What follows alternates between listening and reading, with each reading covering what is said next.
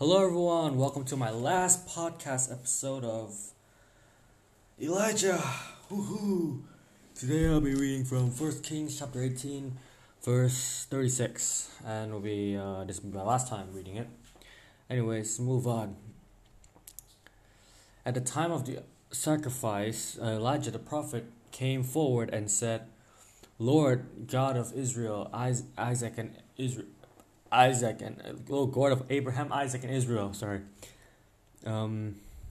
Let it be known to this day that you are God in Israel, and that I am your servant, and have done all these things in your command.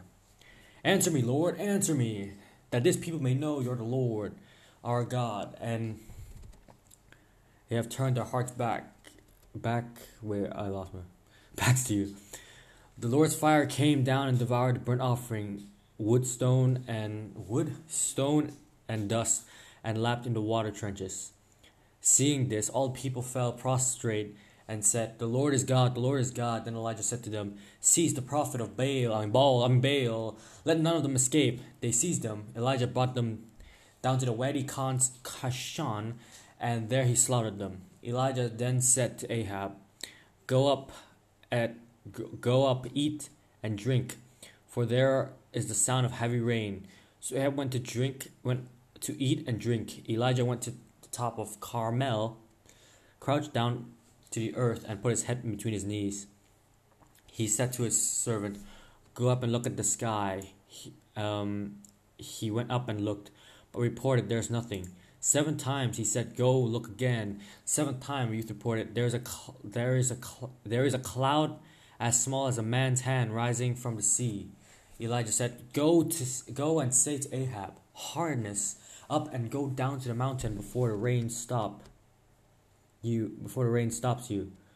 All at once the sky grew dark with clouds and winds and heavy rainfall. Ahab mounted his chariot and headed to Jezebel. But the hand of the Lord was on Elijah. He girded up his clothing and ran before Ahab as far as the approaches to Jezreel. So this is sick, because after a long time, or after 2 years or something, the famine is gone, water is back, and the people of Israel turn back to God. Whew.